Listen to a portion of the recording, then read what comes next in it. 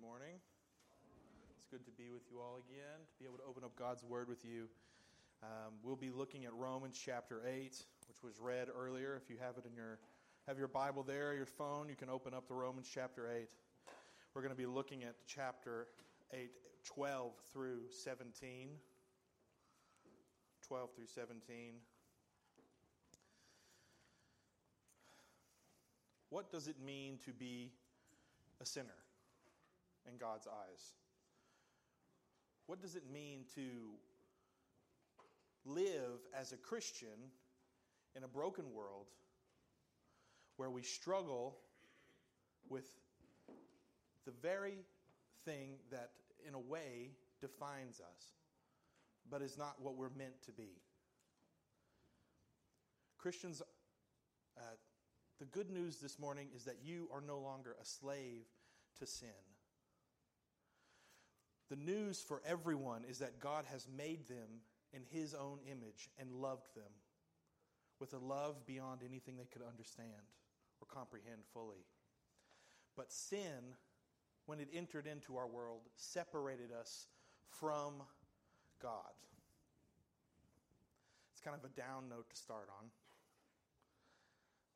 But as we move through the message, my sermon this morning, I want to start us with the seriousness of sin, the serious nature of sin, what it is, so that we can move from dealing with what it is in our hearts to putting sin to death in the flesh. I have 2 points for you this morning. My first point is, live for God. Put your sin to death. My second point is, rejoice in your adoption, an heir with Christ. So my first point, put sin to death. I want to define what sin is a little bit more technically, if you're into technical definitions.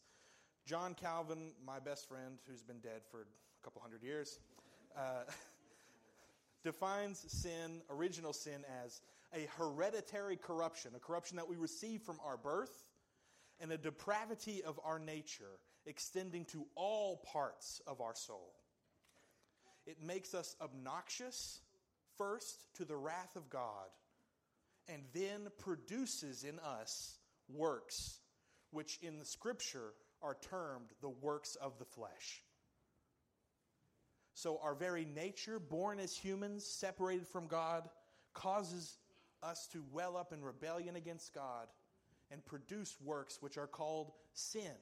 To sin against God, to be at enmity with God, to be separated from God. It's not just our actions, but it's in our thoughts as well. Jesus talks about how even if we consider in our hearts anger towards another person, we've as good as killed them in our heart.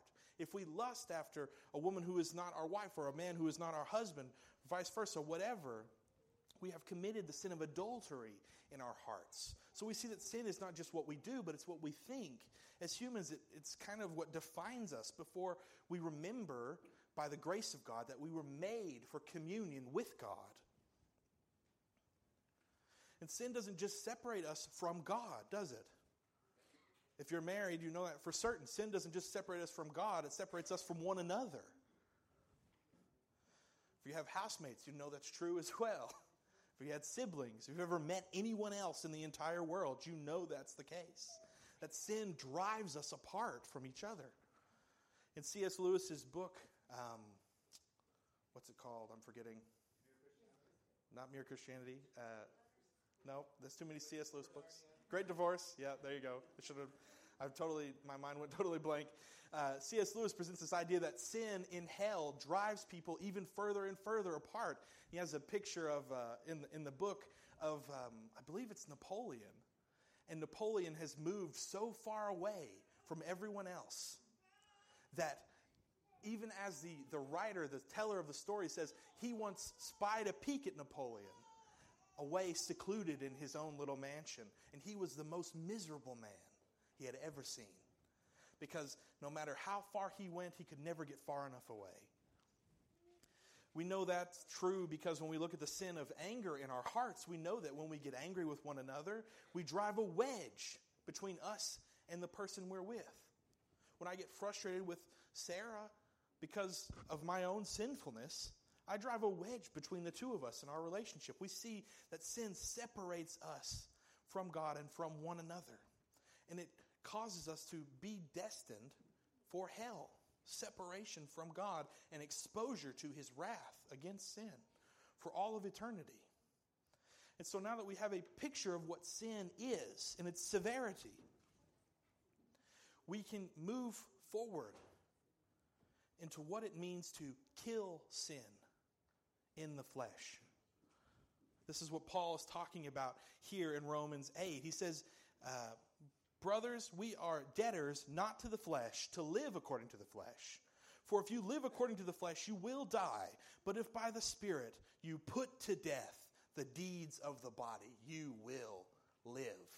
Paul's not promoting works-based righteousness. He is encouraging us instead to throw ourselves on the mercy of God, request our sins be forgiven, and by the blood of Jesus they are.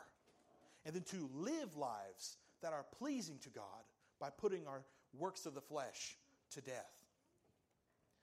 John Owen, a great Puritan writer, said in his book, The Mortification of Sin, be killing sin or sin will be killing you. There's no neutrality with sin. Right? That's what we've kind of already talked about. It's who we are from birth, and we must be reconciled to God. In another book of his, John Owen describes sin as the woods that occupy the human heart, like a forest. And I'm taking this from a lovely snippet of a message I watched from Stephen Nichols, I think it is, but I can't quite remember for sure. He's describing this image Owen uses. And when we think of woods, we think of a lovely forest, right? But try and reverse that image and think of land that is completely unusable because it's totally covered in trees and underbrush, bushes. Owen says that we must clear the woods of sin so that God can use our hearts for his glory. So we see that the Christian does not have obligation to sin. And that means for those of us, or those of you here this morning who do not know Jesus, that you do have an obligation to the flesh. You can't help but sin. But God has invited us into fellowship with him, invited us into loving communion with him, where we put our sin away and in exchange receive the righteousness of Jesus Christ. And isn't that wonderful? Isn't that wonderful? So, as we move to application, this is a very application-heavy sermon because this is something that I have dealt with. I have experienced this, and as Christians, you have experienced this. And if you haven't thought about it consciously, I would encourage you, as you go from here this morning, to think about what it means to put sin to death. And so I want to give just a brief story from my own life here as an illustration. In my own life, God has shown me that I have an incredible capability for bitterness. A few years ago, I worked in a different job in a different place. It doesn't matter where. And I had a manager I did not get along with. I don't know if you've ever been in a situation like that before. We tried to work it out. We tried to build bridges. Every time I tried to build a bridge, he'd burn it down. Whenever he did the same thing, I'd do it back. I didn't want anything to do with him. He didn't want anything to do with me. We were angry at each other almost constantly. It was sinful anger. It was not righteous anger. Even when I left that job and I moved to other ones, I found myself looking back on it and being upset, being angry. And so I began to pray to God. I said, God, please help me let go of my anger. Let me release that anger. Let me make peace with this person in my heart. And you might think, okay, well that's the end of the illustration. But it's not. Because even as I prayed that, and you know yourselves, you know your own hearts. This may be what you're like, it may just be me, but I don't think it's just me. I said I let go of my frustration, but I didn't. It was a lie. I lied to myself and I lied to God when I asked him to take it away, because deep in my heart, I wanted to keep it. I wanted to stay mad. I wanted to be frustrated. And that frustration settled into bitterness in my heart. It was like a rock in my chest. Anytime this guy would come up in conversation, I would get a little upset. If I saw him, I was terrified that something was going to happen. Could be some sort of altercation, some frustration, some fighting, shouting match or something. And after months of dealing with this, I came to recognize that I had lied to God earlier, as I mentioned. And I prayed, I wept for what felt like an eternity, praying over and over again, God, I don't want this anymore. God, I don't want this anymore. Because this sin is so deep in my heart that I know it is affecting not just my wife or my family, but it is affecting my relationship with you. That I love you, God, and I am your child, but I am struggling to let this go. Take it from me. Please, take this sin from me. Help me kill it. Help me put it behind me, because it is driving me away from others. And more importantly, God, it is driving me away from you. And that day, God released me from that bitterness. He released me from the power of sin. When Jesus died on the cross, when I placed my faith in Christ, I was released from the power of sin, but I was not living like that was the truth for me or the truth for every other Christian brother and sister that we have on this earth. So then, how do we put sin to death? What do we do? What is the application here? The first thing here, if you're taking notes for applying this, putting sin to death, is the first thing is recognize sin for what it is. Recognize sin for what it is. We cannot fight what we do not know. We cannot fight what we do not recognize. Once we know what we struggle with, we can prepare ourselves to fight against it. Not in our own strength, but in the strength of the Holy Spirit. This means that we can make intentional decisions and take intentional steps to avoid being in a position where we're likely to fall into sin. We're consciously directing our steps away from sin. John Owen said that, know that he that dares to dally with occasions of sin will dare to sin. If you're willing, to put it in modern terms, to flirt with sin, you're willing to sin. If you're willing to take that step, you're willing to go all the way. That's how dangerous sin is. That's how beguiling it is. That's how it pulls us in. It's our flesh. We're at war with our flesh. Our hearts are new, but we're at war with our flesh. And the flesh will take any occasion. The devil will take the foothold if you give it to him. And he will take it for his own advantage, to put you down. The second thing you can do is cry out to God. Cry out to God. By crying out to God for the help of the Spirit to fight in our sin, we grow closer to our Lord and Savior. We grow closer in our prayer to him. When we ask him to help us fight, when we ask the Spirit to give us strength, we repent of our sins. We pray, Spirit, help me. Spirit, I don't want to be overwhelmed with worry about what tomorrow will bring. Help me trust you today. Help me put my worry, my anxiety to death, because it causes me to not trust you, Lord. God, help me. Spirit, help me throw away my addiction to whatever it is you're addicted to. And don't pretend like it's not you if you're hearing this morning, and I'm not saying the word you're thinking I'm saying, but I am saying it. There are kids here, so I don't want to use the word. You know the word I'm talking about. Probably. Lord, help me throw away my addiction to whatever it is that I'm addicted to, because I should find my satisfaction and happiness only in you. Only in you. Spirit, help me put my desire to be in control of situations to death.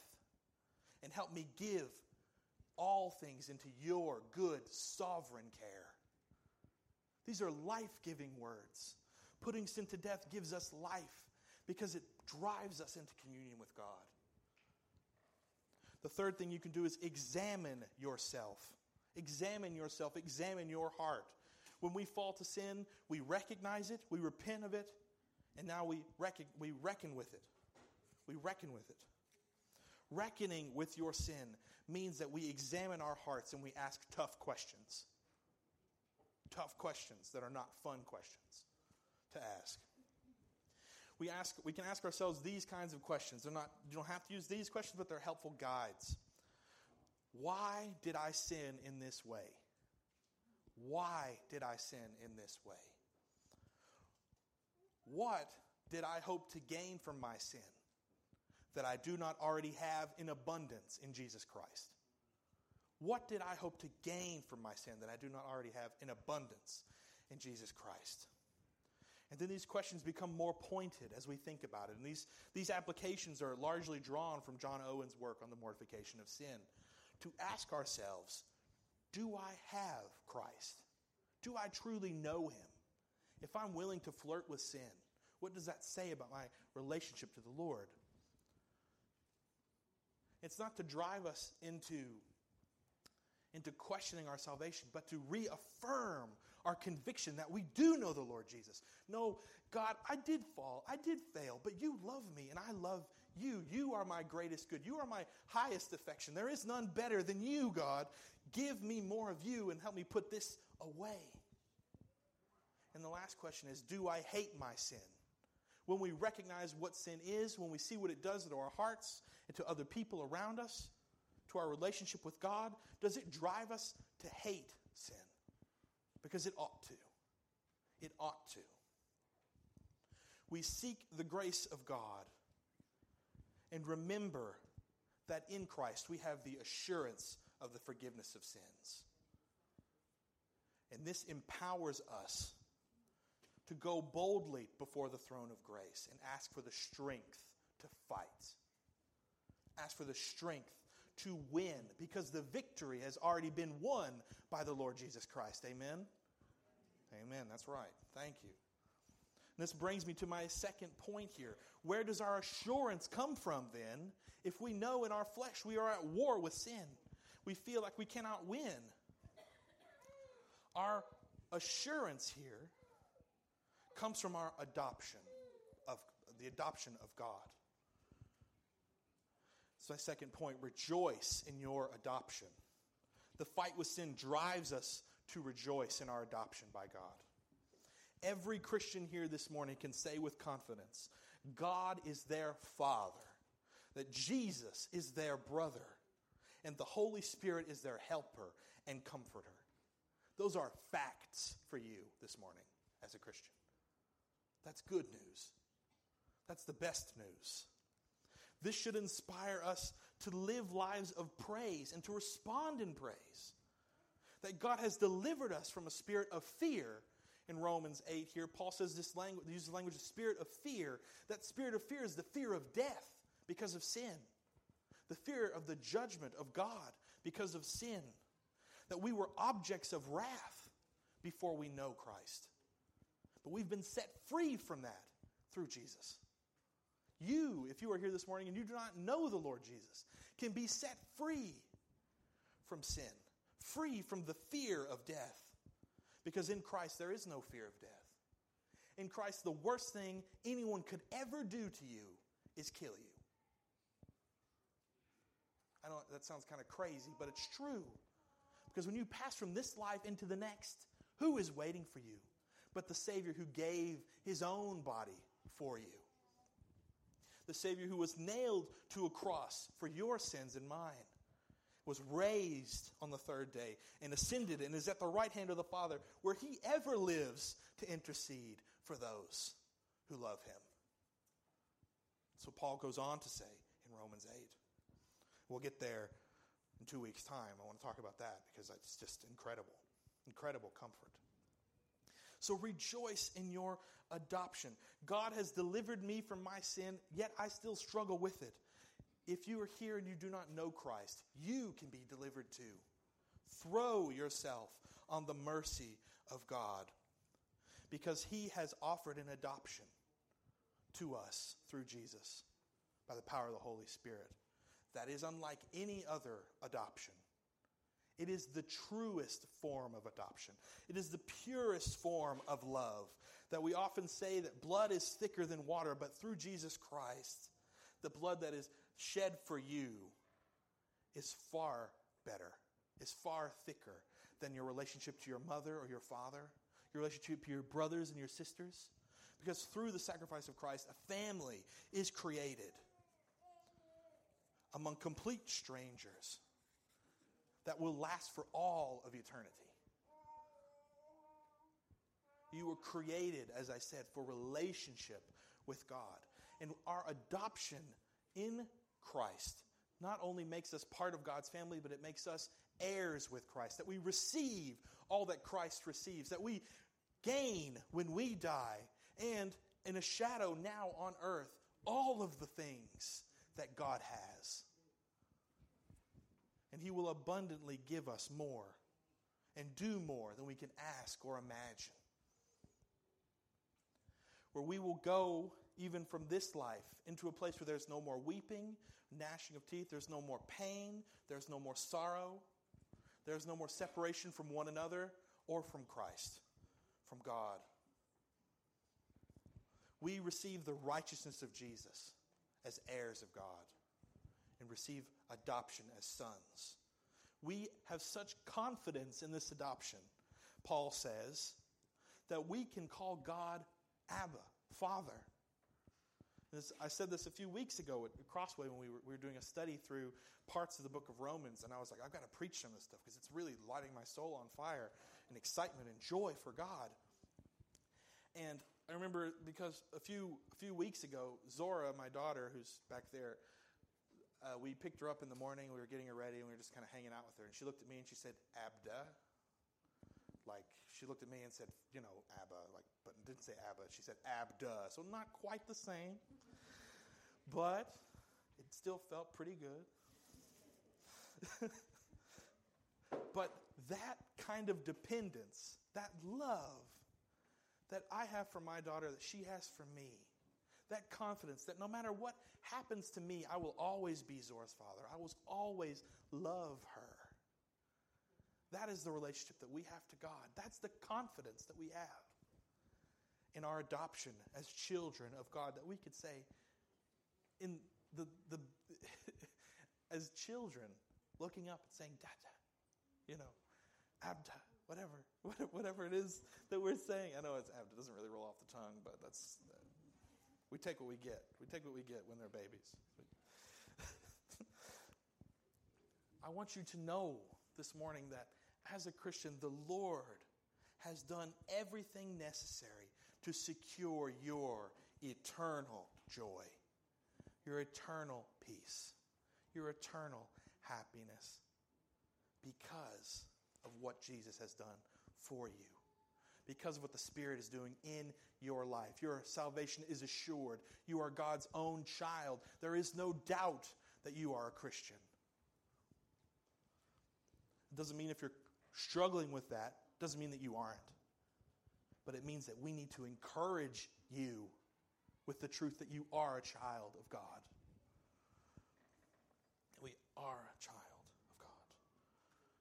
And so we are motivated then in application to praise God, to thank God, to live for God, to put our sin to death for the glory of God, and to live our lives here, even to the point of suffering and dying for our faith, if that should be necessary, because Christ has died for us.